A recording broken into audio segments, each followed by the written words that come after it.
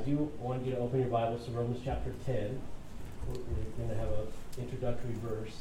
And then I'm going to MC this thing, go through a couple of photos. There's really not that many because we only have so much time. And then I'm going to give these guys some priming questions.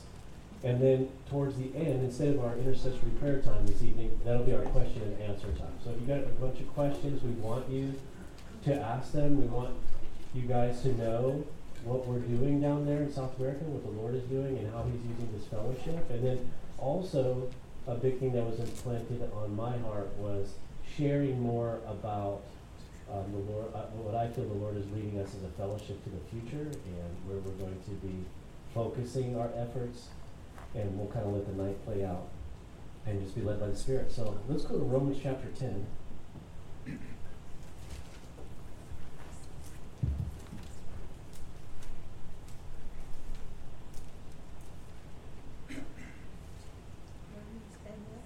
Romans 10, I don't know, I'll tell you when I get there. That's in the New Testament. Yeah, just because we're having a panel doesn't mean the heck name has to pick up. All right. And let's begin with the word of prayer. We're going to start in verse 13. Lord, we thank you once again for the work that you're doing there, the work that you're doing here. Also, pray along with Zayden, Lord. We pray for this nation and also the things that are happening in this world. And I do thank you that you're in control of all things. And I thank you for what you have in front of us and the work that you've given us. And so we pray that we would put our hands to the plow and be used by you for your good work and purposes in Jesus' name. Amen. So beginning in verse 13, it says, "For whoever calls on the name of the Lord shall be saved. How then shall they call on him in whom they have not believed? And how shall they believe in him of whom they have not heard? And how shall they hear without a preacher? And how shall they preach unless they are sent? As it is written, how beautiful are the feet of those who preach the gospel of peace, who brings glad tidings of good things. But they have not all obeyed the gospel. For Isaiah says, Lord, who has believed our report? So then faith comes by hearing, and hearing by the word of God. But I say, have they not heard? Yes, indeed, their sound has gone out to all the earth, and their words to the ends of the world. But I say, did Israel not know? First Moses says, I will provoke you to jealousy by those who are not a nation. I will move you to anger by a foolish nation. But Isaiah is very bold and says, I was found by those who did not seek me. I was made manifest to those who did not ask for me. But to Israel he says, all day long I have stretched out my hands to a disobedient and contrary people. I read this whole section so we can get the proper context of this text. Romans chapter 10. The comparison is that the nation of Israel has kept the word of God and the law of God, but now the Messiah is for the fulfillment of that law, and they're preaching first to the Jew and then to the Gentile. And the reference here, as you go to the latter portion of this chapter, is that these Gentile believers who are inherited into the family by faith alone, children of Abraham, like it says in the book of Hebrews, are now provoking non-believing Jews, Jews that don't believe in the Messiah, because of their closeness and intimacy to God. And so I'm going to go off on a tangent now, which means I'm going to stretch a little bit. As we're talking about this missions trip, we're not going to a land of people that haven't heard about Jesus. They're doing a great job there. 90% of the populace there is Roman Catholic. They know about Jesus, but the Word of God and the teaching of God's Word, that is what we're seeing with the Calvary Bible Institute, which we're going to talk about here in a little bit.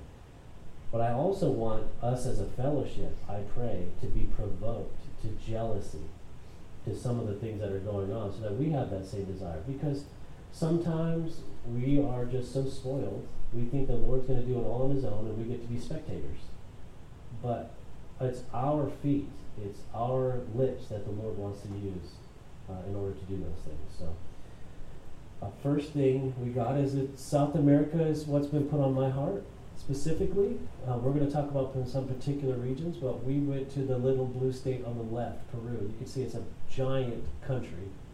I didn't realize really how big it is because the map doesn't do it justice until I superimposed it on the United States.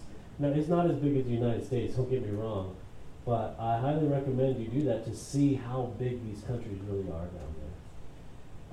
what I wanted to start with is the Calvary Bible Institute. That is who we've met up with there, and I'll talk a little bit about it. And then I think what I'm going to do, Zach, is I want you to share for a few minutes on your first trip that you did down there last year.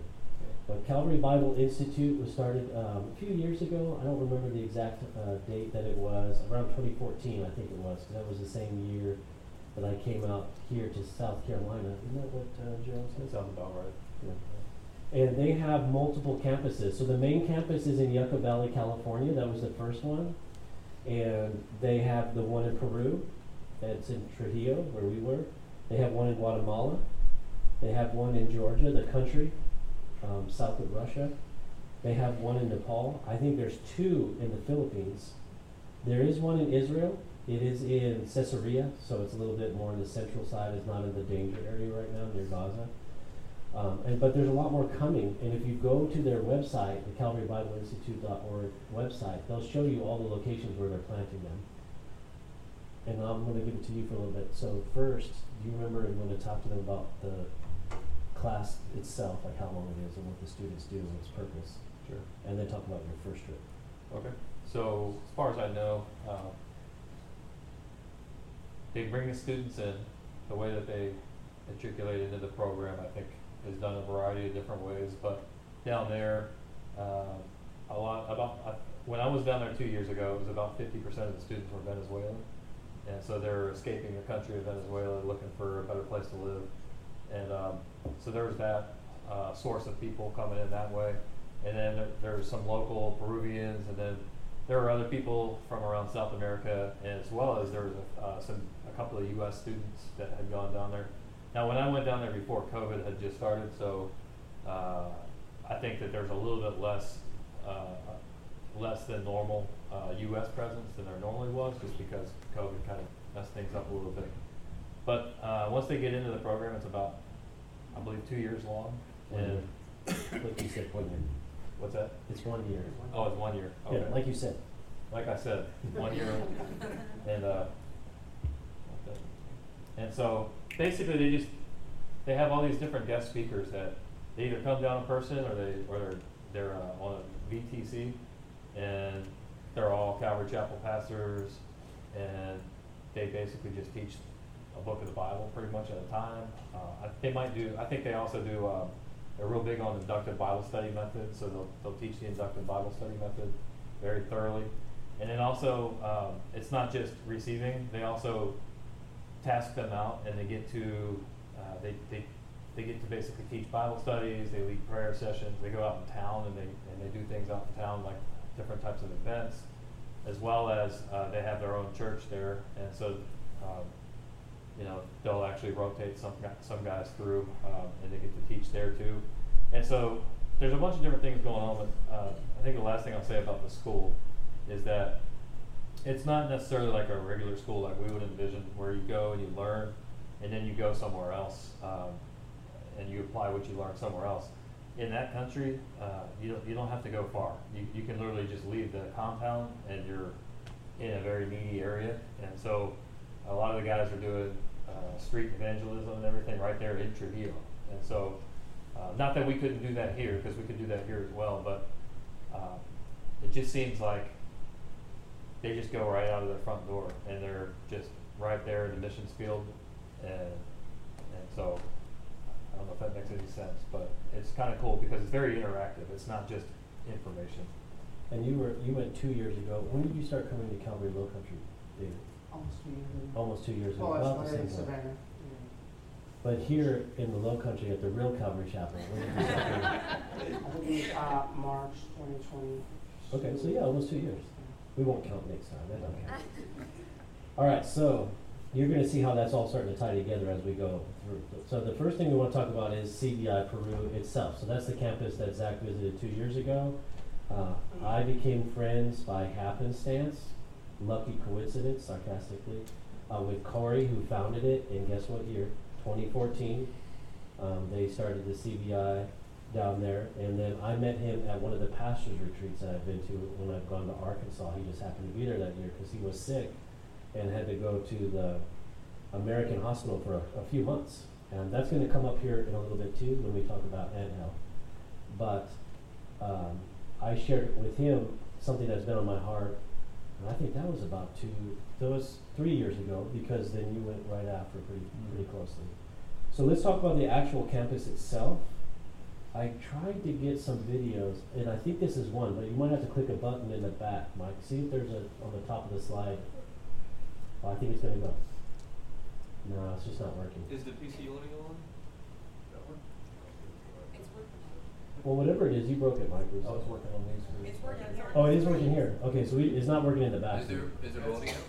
There is audio, but it's just like background noise. But this is the main, this is the hallway area, and then this right here is a coffee shop. And then this is one of the main foyer areas. This is where, if you were on the WhatsApp, you saw some of the scaffolds. We were working with those sun canopies there. And then Zach built the table for the coffee shop, or the counter. So, and then this is another portion. This is the entrance as you come in. So you come in through those big metal doors, and then this is the front area, and then the church is on the left here behind us. But you can see they're setting up for the actual conference itself there. So we kind of wanted you to see the campus. There's an overflow chapel there. I didn't get any pictures of the actual student dorms because they're in the second floor, and they're quite frankly none of our business. But this is the main sanctuary here, and this is the first session of the conference. It's just a photo this time.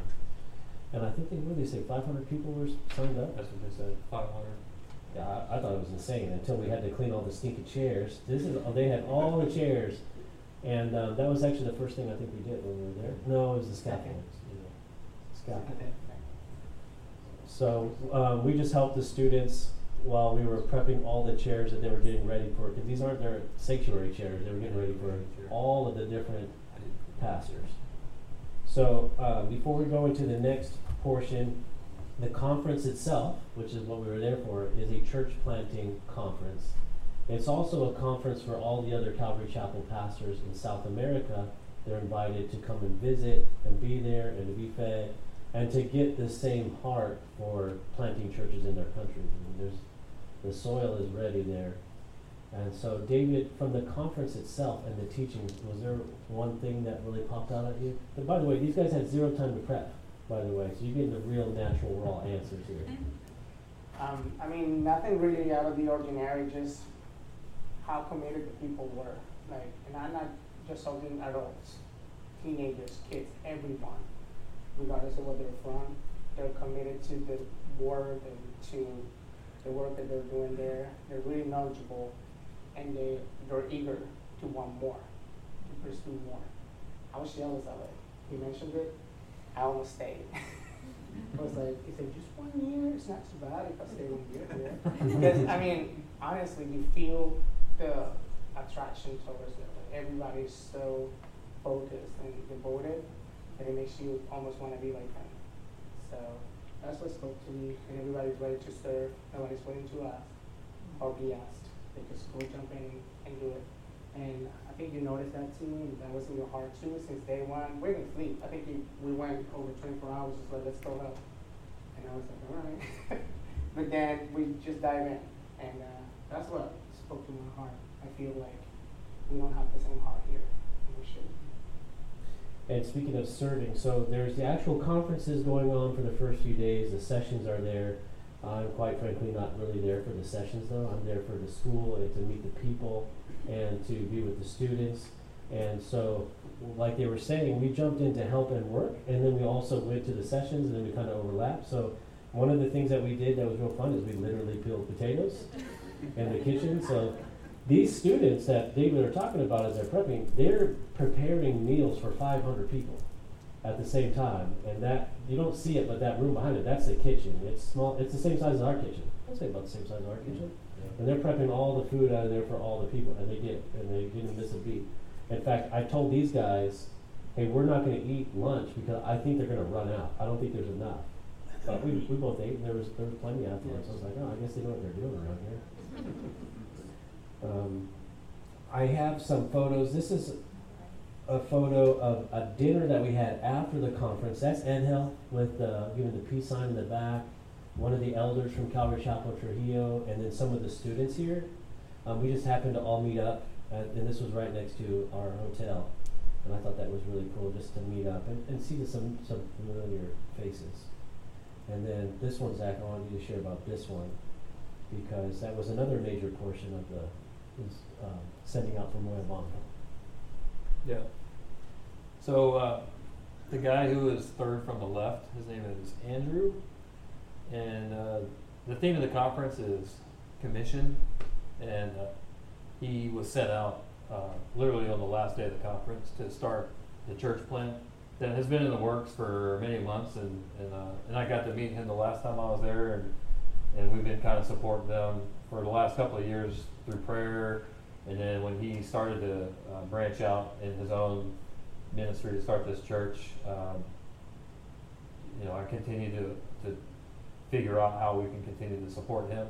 But anyways, one thing I didn't mention was the last time I went down, the initial reason when I was going down there, I was supposed to meet them in a city called Moyobamba, which is not where the CBI is.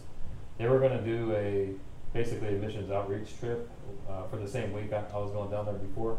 And Moyobamba is a city that's near the jungle area, and they had already identified Moyobamba at least 2 years ago that's an area that they want to start to invest in and possibly plant a church.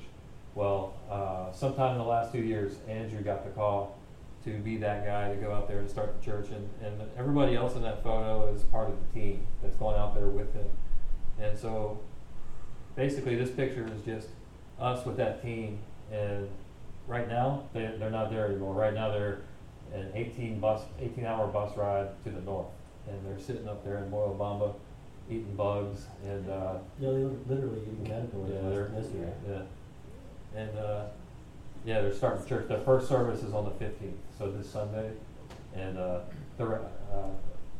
good sized group from Calvary Trujillo also went up there to kind of help them get the church, get some traction. Our fellowship kind of got to support them a little bit because we got the stuff together. Yes. Yeah, so we I asked them before we came down there, is there anything we can bring, because you can't just mail stuff down there. It doesn't work like that. Their mail system is not like ours.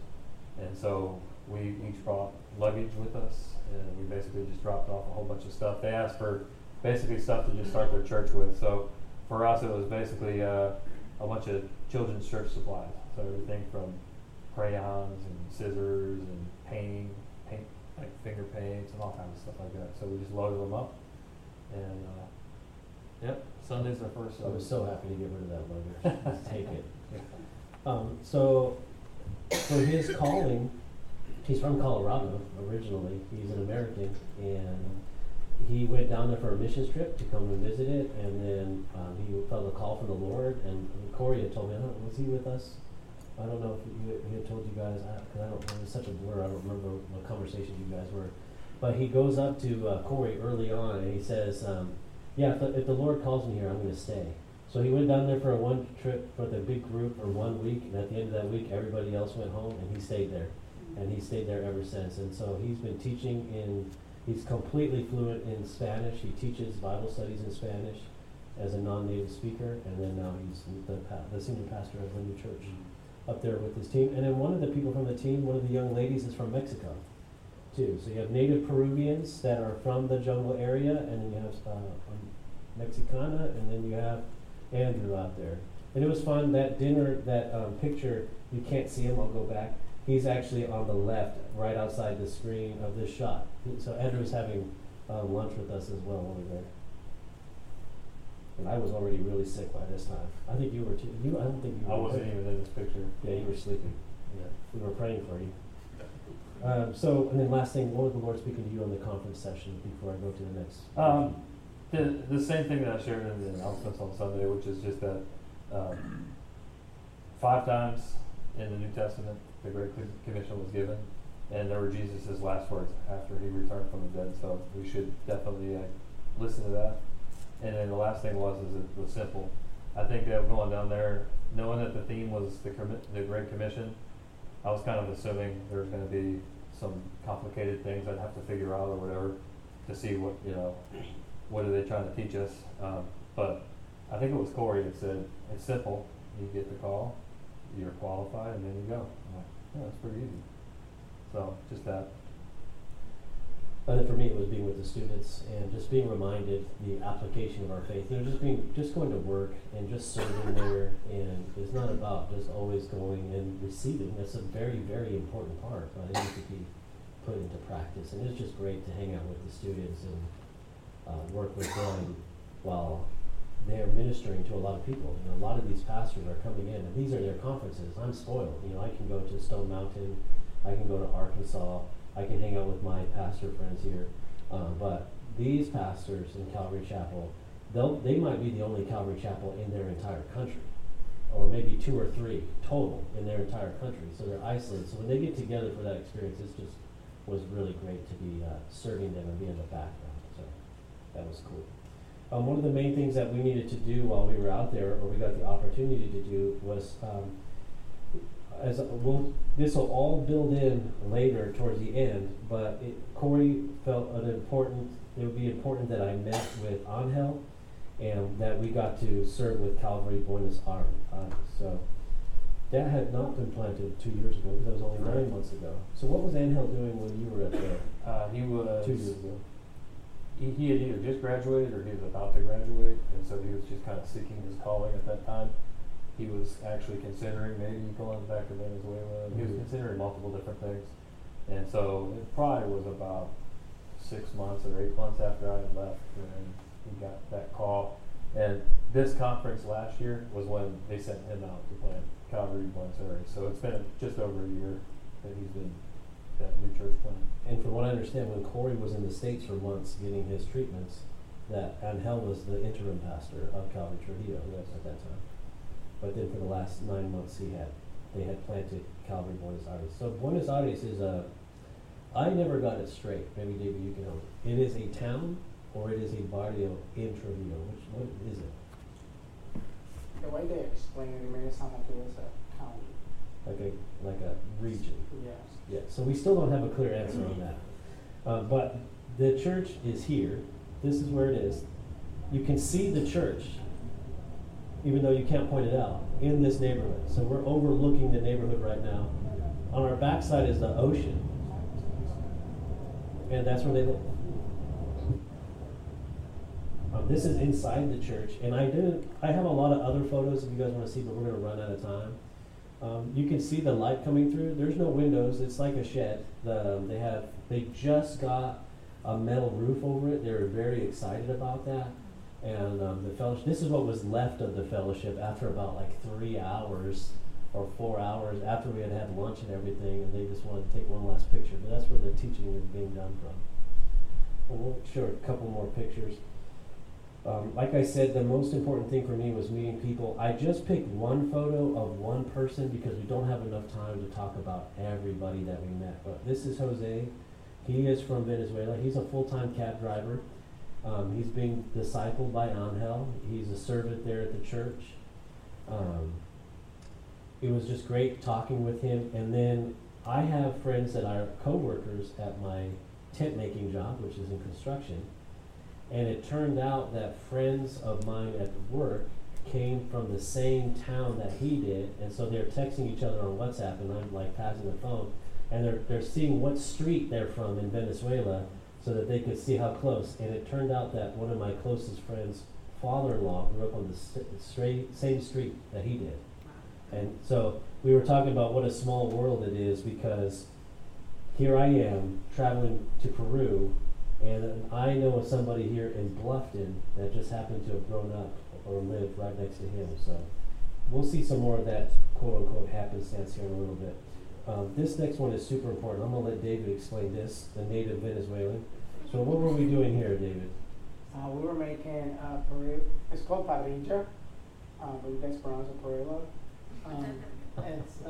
So we have chorizo, beef, chicken, and so we donated a grill to the church, and then so we were trying to get them to have a great time with us and be able to get to know them and know their story. So they were just cooking all that. Took hours because It was so much. It was so much, and I guess the charcoal wasn't lighting up as fast as we wanted. But yeah, so that's what they were doing there. It was a great time. But this was an authentic Venezuelan. Oh yeah, that's Venezuelan style barbecuing. Yeah. I will say, as an American, it was so hard to find beef. Yeah. We went to 3 stores. They had like 4 aisles of chicken and pork and fish, and then they'd have like one thing. And in Peru, that's just not a thing in that area. I mean, Pastor Angel was mentioning how beef is too expensive, so people don't get to consume it as much. They also don't produce it as much because they know the population will not buy it. And so even while we were getting it and we were getting the grill, Peruvians were staring at us. He mentioned it. He said, "Look at the lady, she's staring at us." And I'm like, "Which lady? That one." I'm like, "Why?" He well, said, maybe it was the 6-foot-tall white people that were with you. Probably. He said, like, no, but she was staring at the grill stuff. So Oh. she's like, they're not used to, nobody gets a grill because they don't have things to grill. So it was shocking that, he was saying that. I'm not really surprised because that's also how Venezuela is. But the beef part, I'm like, that's pretty interesting. Yeah. So I'm sure the church population, they were like, the members on that Sunday, they felt, like hampered a little bit. So it's just good. Which the Lord provided through Calvary Chapel Low Country. The grill, all the ingredients, the whole experience. So that was a lot of fun. And I think this is a video of the teaching. Angel took this one on Sunday morning. And I'm attempting to speak Spanish, so nobody needs to hear that anyway. And then you can see David's with me. And so the way that we did that, it was a lot of fun. We had prepared it together, the message, David and I. And then I did a portion, most of the intro and the outro in Spanish, and then the verses. And then he would translate my English. But then he would also help me with, because I'm reading Spanish, and I know I'm not reading it well, so you'll see me like look at him, and then we'd make jokes at him. It was a lot of fun. How do you think that went? Because they're going to lie to me and tell me it was great. But I think it went fine. There were some weird looking faces. doesn't make any sense, some of the words I said. I know. Yeah, but I think they were just probably confused. But I think it went fine to you the first time. It's like my pastor always says, it's never as good as they say, and it's never as bad as they say. Yeah, I think it was fine. And then the message was sent, but they received it well. yeah, I definitely felt like the message itself was. There was a particular person that reached out to both of us, and he said, "This mission has spoken to me more than any other one." And he was correct. And then Zach and David, you guys led worship. How did you feel that went in Spanish? Went pretty well because I think we had some good practice. Yeah. If you guys don't know, there's this huge, I'm being sarcastic, Monday night Spanish Bible study that we've been doing really for the last probably, year and a half. And it's just as much for us to learn Spanish as much as it is for, we want to be able to minister to the local Spanish community, by the way, so it would be great if maybe that starts to happen, if that's what the Lord has. But anyways, we've been able to play Spanish worship songs through that. So anyways, we just busted out a couple of those songs for this, and it worked. I think that they were surprised. Yeah, Angel himself was way more surprised at your Spanish singing than he was at my Spanish teaching. I mean, that's all he talked about after the fellowship. But that was a lot of fun. They saw how terrible my Spanish is when I spoke, so. Right, how is this possible? Contrast. So then in talking with Angel, we talked a lot about Venezuela. We talked a lot about that fellowship. That fellowship is like 70%. It depends on who you ask. Corey tells me they're 90% Venezuelan. Angel tells me they're about 70%. And then the other 30% are going to be your native Peruvians that actually live in those areas right there. And again, the fellowship's only 9 months old.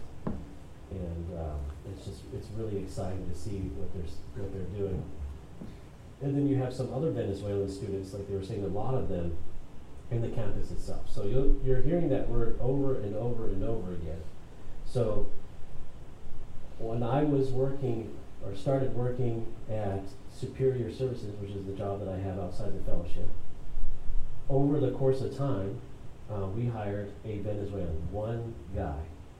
I had never met a Venezuelan before, And I had just started these new departments and divisions in the company, and he and I worked together a lot, and we worked late, and we worked in some crazy places. And then he started bringing on some of his family members to work with him, all Venezuelans. And then excuse me, on some of these late night trips, I'm asking him more questions. I'm asking him about the country. I'm asking him about the background. I'm asking them about how they got here or why they got here. And I'm starting to get more and more information, and then the Lord is just putting this country on my heart more and more and more. And then I'm having dinner with his family, he's having dinner with my family, and now there's like 15 of them, 20 of them. Well, Venezuela used to be one of the most prosperous countries in South America, if not the number one, all the way up until, what would you say, David, like? Early 90s. Early 90s.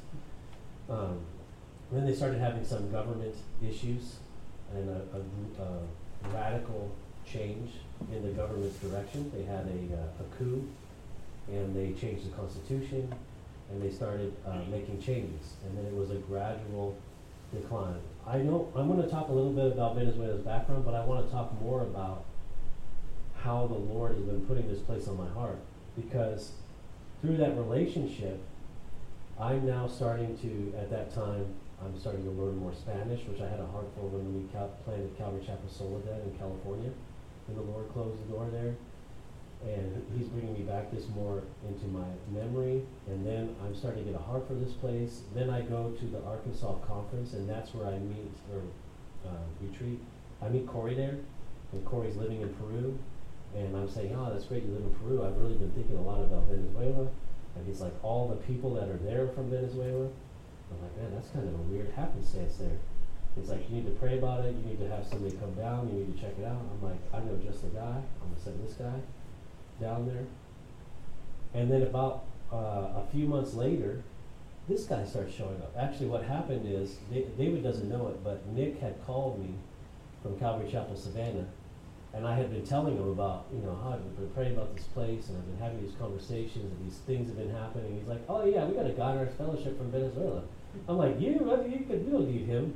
And then he goes, oh yeah, he lives in Bluffton, by the way. I'm like, what are you talking about? I said, well, then we got a little bit more serious as we joke like we often do. I said, well, wherever the Lord has him is where he has him, but I need to talk to him.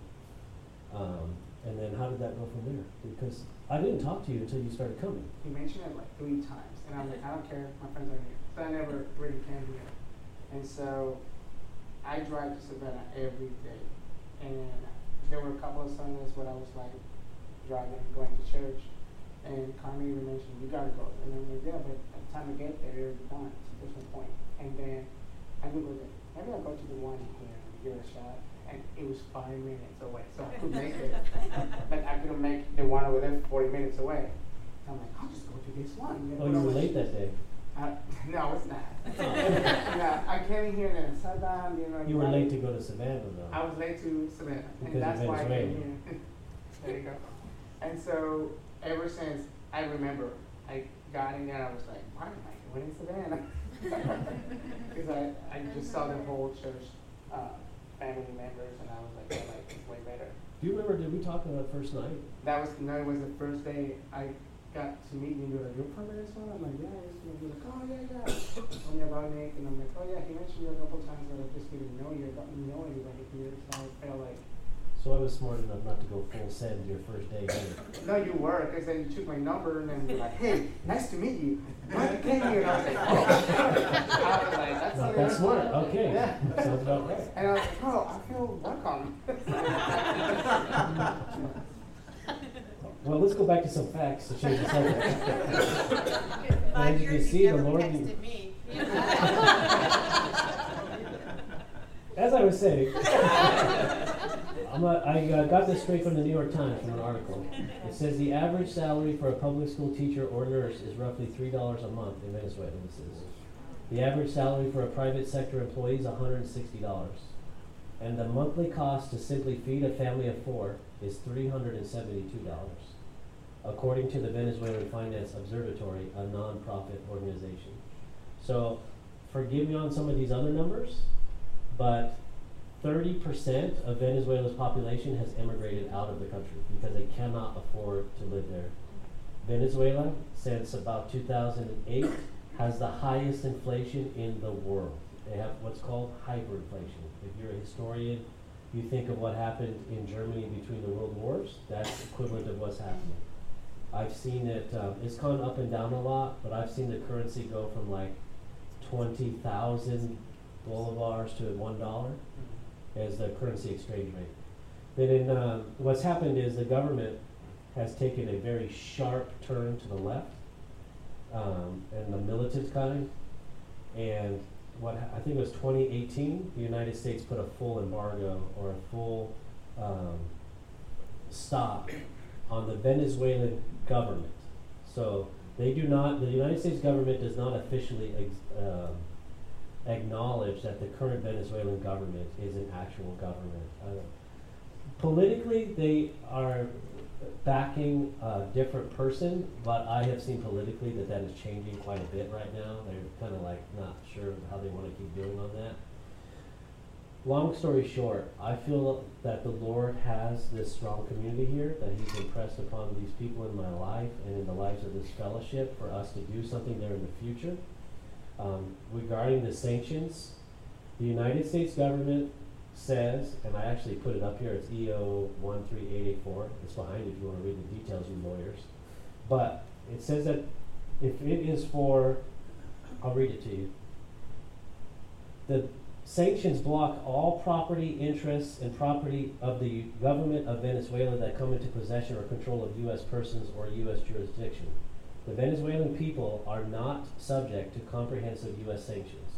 Sanctions do not preclude United States persons from exporting or re-exporting items to Venezuela, provided that the transactions do not involve sanctioned individuals or entities of certain prohibited activities.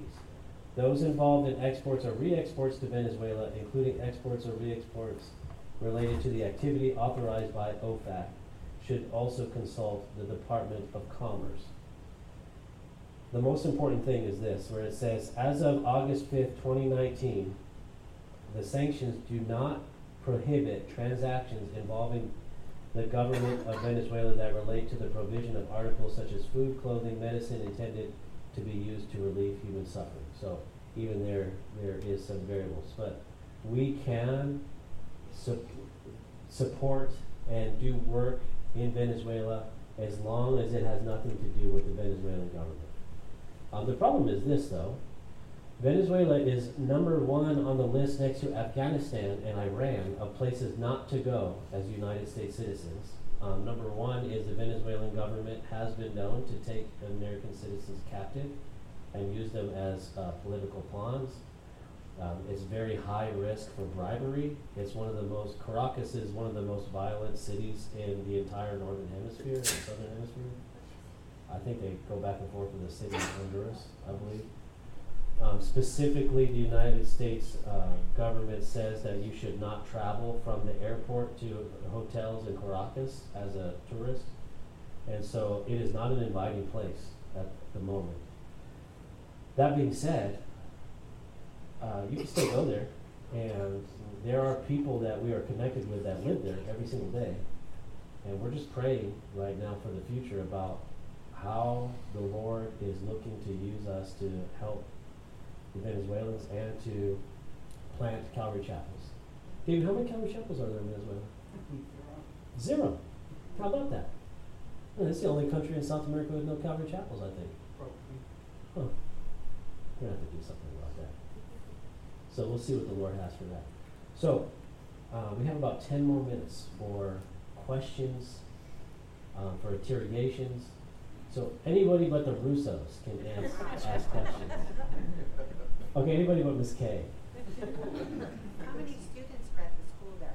I think 30 students. I believe there's 30 resident, and then they have non-resident students now as well. So I want to say they were up to like 70 or something like that total.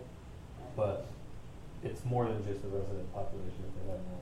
And I know of the 30 that are on site, the overwhelming majority are sponsored or are scholarships. And so Calvary Chapel Low Country provides 2 scholarships per semester that we provide for. And then we just had a board meeting, and we'll be increasing the support for that area as well. That's a great question. It's a good icebreaker. What's the next one? When's your next trip? Our next trip. I don't know. The Lord wills. I know one thing. I'm never going to South America without taking antibiotics again. I learned that lesson the hard way. But soon. Who wants to go? We'll send you. We'll send you to Venezuela. We'll fly you to Caracas. The government does say you should get kidnap insurance. And what does it say? I was just reading it. The Department of what is the department that does the foreign affairs? Department of State. Yeah, Department of State says that you should get hostage insurance and you should get emergency medical evacuation insurance if you go. I'm sorry? Whenever you go into a third world country, you should have that. Well, according to the Department of State, it's only certain ones that are level 5. This is level 5. Mostly, what she's saying would be medical. Oh, the medical one. Yeah. Oh, yeah. Yeah. Yeah. Well, I went out there with none of that stuff. You'll be fine. Well, you talk to us. I just didn't listen to you. That's what happened. Talk to us. We're good. No, you talked to me, and then I chose to ignore you. I had David.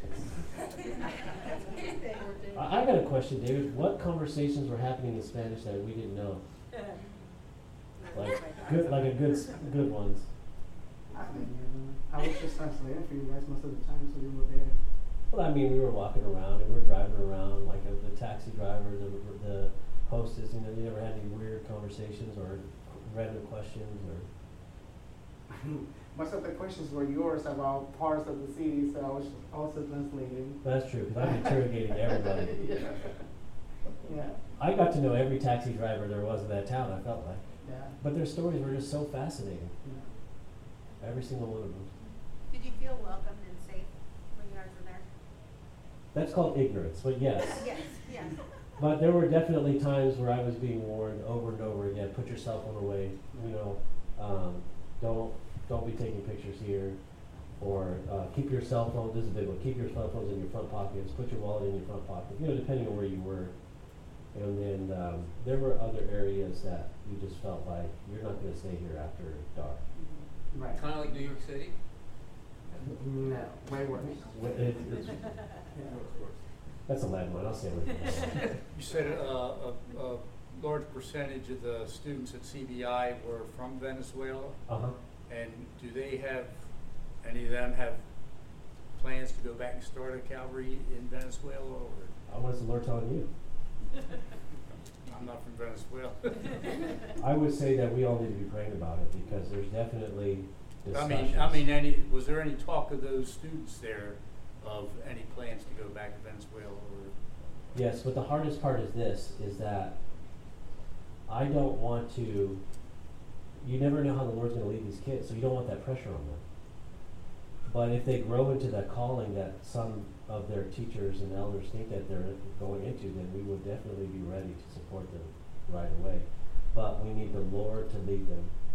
One of the things that I was telling the church planners there, these guys can attest to it because they know it just as well. The biggest church in Trujillo, at least the biggest one we saw, was the fanciest and cleanest one was what?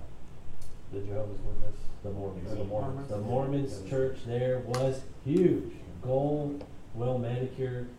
And my point to them was this, is that man can build religious institutions.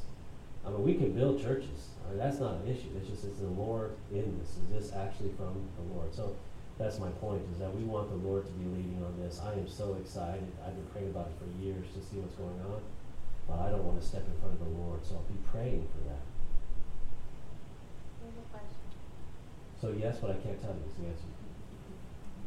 When we would go on a mission trip, there was always something that the Lord had showed me special. And he said, when you were there, had the Lord given you something special there? Like Well, we can go from the Hunger. from the- Hunger Hunger. for the word.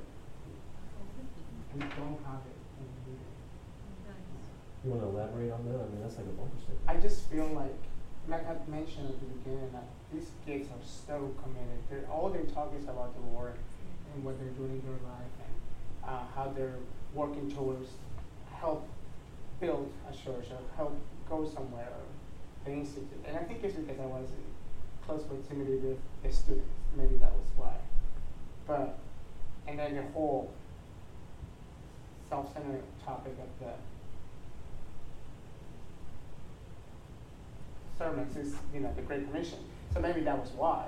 But I feel like in here we're so distracted by our daily lives that we don't go through the same. So these people are like basically they live there, and we don't do that. So yeah, we're too busy with our secular stuff. What the Lord showed you that? I think for me, maybe the biggest thing would be that, like in Acts 1:8, Jesus says that you're going to be witnesses to me in Jerusalem, and Judea, and Samaria, and to the ends of the earth. And you couple that together with anybody who's a Christian, you're part of the kingdom of God. And so then you go there and you get to interact with people that speak a different language in a different hemisphere, and yet they're your brothers just the same way that your biological brother might be your brother. So that's cool to be able to take part of that. And then on top of that, like that's level 2, and then level 3, they're planning a church in Moyobamba, and so they're going out to the ends of the earth. And you kind of feel like, you're in the middle of getting to actually take part in Acts 1:8, and so it just kind of feels like you're a part of that Great Commission. And so for me, I mean, that was kind of a big thing. Well, for me, it was a confirmation of the calling that I've been on my heart. I mean, the one thing that directly affects you guys is just being told that your fellowship needs to know what the Lord is putting on your heart and the direction. And so I want to be more vocal in that, because our greatest strength here in this fellowship is our greatest weakness, and that is we want the focus to be on the reading and teaching of God's word and nothing else. So we don't want it to be like, what is Pastor Mike's calling, or what is he want, how is he leading us? But at the same time, you have to walk in that calling that the Lord's giving you. And if he's giving you that message, you got to share it. So we're going to do both. The second one is tied into that one, which is it is way better to be behind the scenes and just let the Lord work and just don't touch the Lord's glory. He's going to do whatever he pleases. And it's just so fun to be behind the scenes, to know things are going on, and that the Lord doesn't need you at all, but he will use you if you just stand in his way. So that's the fun lesson that I got.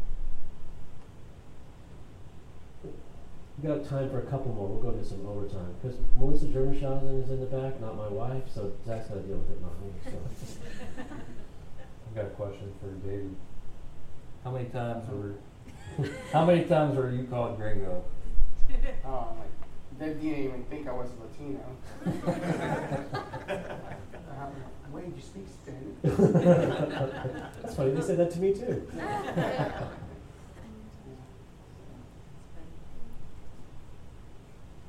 was going to say something and it just disappeared. Yes, ma'am. How did you feel when you came back about priorities? Me personally, I felt like we were so spoiled. We are so ridiculously wealthy here. It is obnoxious. It's almost embarrassing how wealthy we are. So that's how I felt. How did you feel? Well, besides sick. I've spent a couple of years in Afghanistan, Iraq, and then down there. So I think I have a pretty healthy dose of every day. I see what we've got here, and you can ask my kids. They hear it from me every single day about how good they've got it and everything. But I'm always grateful to come back here. And both David and I were rejoicing when we made it into Miami. We had a steak and potatoes the night we got back. So why didn't I do that? And David? Yeah, same. I mean, coming from Venezuela, I know what it feels like. I grew up like that. I went through those needs, and sometimes you guys don't see it because I have a very particular way to be or behave. But a lot of people think I come from a different background, but I don't. I actually come from Trujillo, from that place, from living in a house like the one she has saw in the video. So it's very humbling to reconnect to that, because living here has been 10 years and then moved to the States, and God has provided for me and my wife and my family, and he has blessed us a lot. And so being able to reconnect to that and see it again humbles you down and just makes you realize how good you have it. Again, even though I know how it is, it just, it's kind of like, you gotta believe it so you can feel more grateful. And so, yes, once we came back, I was like, I'm grateful to be back here again because it was almost like, I mean, I wanted to stay in the institute just in that little bubble, but going through the whole motion of like, you know, their needs and what they're lacking and the whole community, it kind of hits you again. So getting back here was really good. Yeah. Plus, some people were questioning whether I was going to be able to come in or not, so Yeah. I'm grateful that I was able to be let in.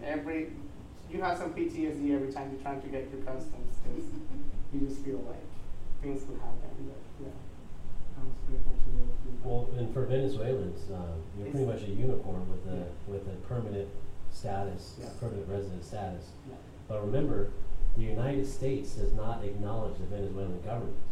So to get a Venezuelan visa for another country, David had to go to Mexico in order to get his passport renewed because there is no embassy and there is no consulate for Venezuela here in the United States, nor is there the American in Venezuela. So it was very difficult for him. And then he had to get a visa to get into Peru, and that was a nightmare for him. I was calm the whole time. I thought the Lord was going to handle it, and he did. Yeah, he did. He did help me in the end, but it was really stressful because you would think, being a permanent resident here, you would have open doors to go to other countries, but being from Venezuela, you don't. So going through that was really stressful, but I think it was just a test from the Lord just for me to wake up and realize that He's in control because the way that happened, you We would don't not need to tell believe it. anybody how that I happened. know that, but it was a miracle that I got that visa. And it didn't involve bribery, you guys. I don't want you to think anything opposite. We would have if we could have, but we had that option. Yeah, but yeah, it was God, honestly. And so He brought me there because the guys needed me. And so I'm grateful to be able to do that. Yeah. Well, any last couple questions? I told you no. One more Okay, go for ahead. David. William Moss, I'll translate. Nada más. William Moss for me. How did you get him, how long did it take you to get him to smile? Man, I think probably 3 days. Well, once you guys made it a game, then it was a game. It was, I was gonna win. Yeah. David, did you give up your citizenship? No, because I haven't become a U.S. citizen yet. You have to. So when you become a I'm US supposed citizen, to, and you're supposed to sign a document here, but Venezuela doesn't care about it, so you technically don't, so will you, if they don't care, will you have dual Yeah. citizenship then? essentially. Yeah. But I'm 3 years away from that. I'm not eligible yet. All right, last one. How can we help? What's the call for us? The number one thing for us as a fellowship to do is to number one pray. I mean, we can't reiterate that enough. We act like that is the thing that we do when we can't do anything else, and that's silly. You haven't read the New Testament or been obedient to the book of Acts if you think that way. So you get at least one lecture tonight. And then number two is, when we give our offerings to the Lord, that's what we're doing. We come here and we give tithes and offerings and over an abundance and just gifts back to the Lord. But that should and that should be out of the outflowing of our heart in gratitude to who He is and part of our relationship. But then we also need to know that He is using that. And He is using that whether it's for this fellowship, for the preaching and teaching of His Word, or for bringing that teaching to the world through social media. But it's also in missionary works and in church planning and supporting these other things. And we never highlight that here in this fellowship because we don't want you to think it's a transaction. This isn't a religious store here where you're buying holy points because you feel good about giving money to a missionary.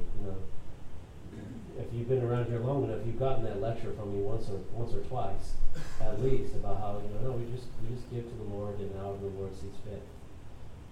But that being said, I want to just plant a church in every single town in South America. If we had the budget, we would do it. So we just want to be led by Him, and we want our fellowship to be led by Him. And if the Lord is leading you to do something crazy, well then go for it. And if not, well then just pray. See what the Lord does. That's our call.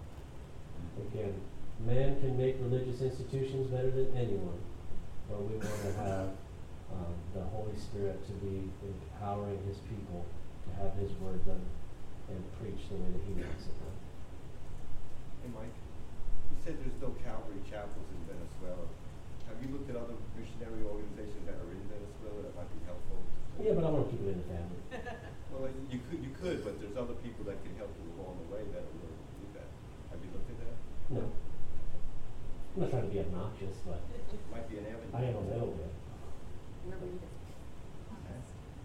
But if you come across something, I'm not going to turn it down. You know, definitely.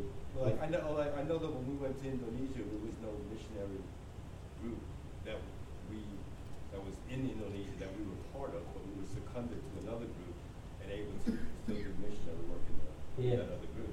So I mean, there are avenues where you can plant a church through another organization instead of be a Calvary church.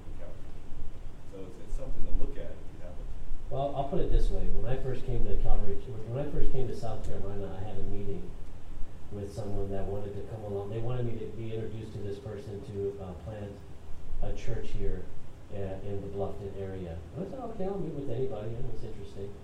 And this person who's, still in the community, great person, came to me and we talked about church planting. And I felt called to come here and plant a church. I was with Paul Charles in this meeting. And we were just having coffee at a breakfast place. And the guy says, yeah, we really want to come and support you and be a part of that. And I thought, oh, okay, this is kind of cool. And then he brought out a 20-page document, and I needed to affirm some different constitutions, and I needed to be a part of a different denomination.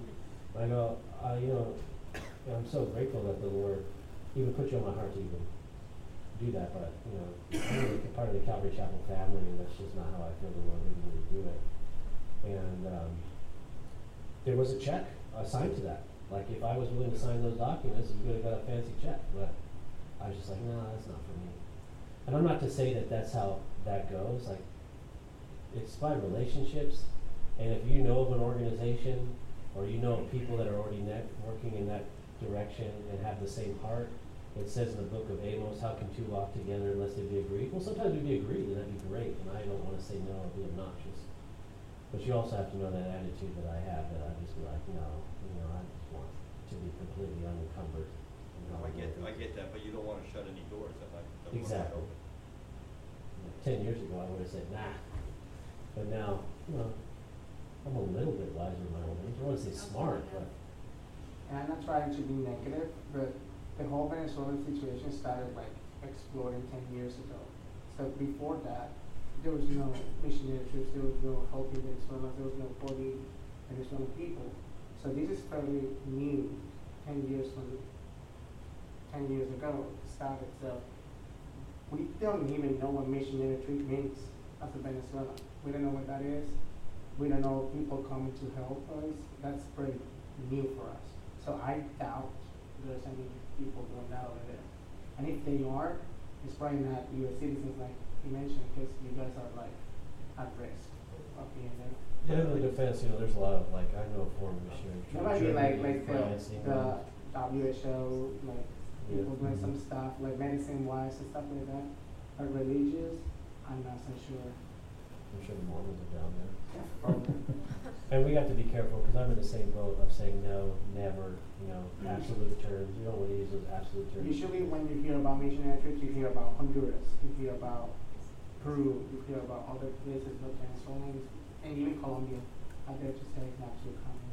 And like you said, though, for the longest time, it was the richest country in South America. It was oil money for those that don't know about 10 years ago. So people still feel like, oh, they're fine. So, and propaganda and the government take care of that. Oh, everything's perfectly not this way. The reality, because you have family there who tells you, and you know what's going on. I just want to go back to that, and I'll come back to you. That is, that if you do find an organization, though, that you feel like we should be partnering with in Calvary Chapel Low Country, bring me the information. Just know that the answer, you're guilty until proven innocent around here. So it's gonna be no, and there's a slim chance that the Lord may open the door. I don't want people's feelings to be hurt, but I want you guys to be involved in seeing stuff. Now, what was your question? Well, I was just gonna ask, you were talking about Venezuela. What is Roman Catholicism the main Pretty religion much. there? Okay. Yeah, at But least. would I be wrong in 70% saying of that, but the majority is secular Roman Catholic? Mhm. Yeah, secular Roman Catholic, with exceptions, of course. All right, and then we can have more discussions over time. You know, I wanna do a better job of, being more forthright on some of those things. I mean, this is stuff that's the Lord's been working on for 5 years now. And this might be the first time that you've ever even heard of it outside of private conversations, so. But we've been very patient because we feel like the Lord has confirmed those things over time.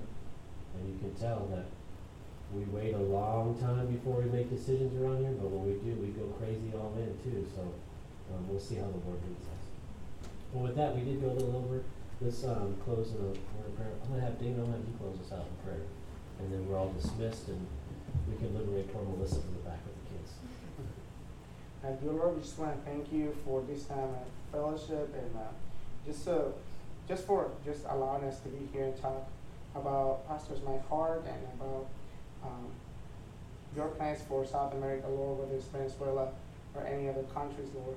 I just want to praise you and I'm grateful for the opportunity that you gave us to go to Peru and meet everybody at CBI and just to allow us to meet these people and show us what's going on over there, Lord, and show us the ways so that we can also go ahead and be able to partake of that and just for putting your heart and putting your word out there, Lord. Not just here, not just the people that we know, but other countries, Lord. And I just want to ask you to please just open our hearts to learn more and just to be open to these mission trips and just help us find the information that we need so that we can open those doors in Venezuela and in any other country that you call this, because in the end, Lord, it's just about your call and about your great commission. And I just want to ask you to just keep us safe and take us home safely now that we're going home, and just continue to help us grow in you and to be the light to those around us so they can get closer to you as well. In the name of Jesus, amen.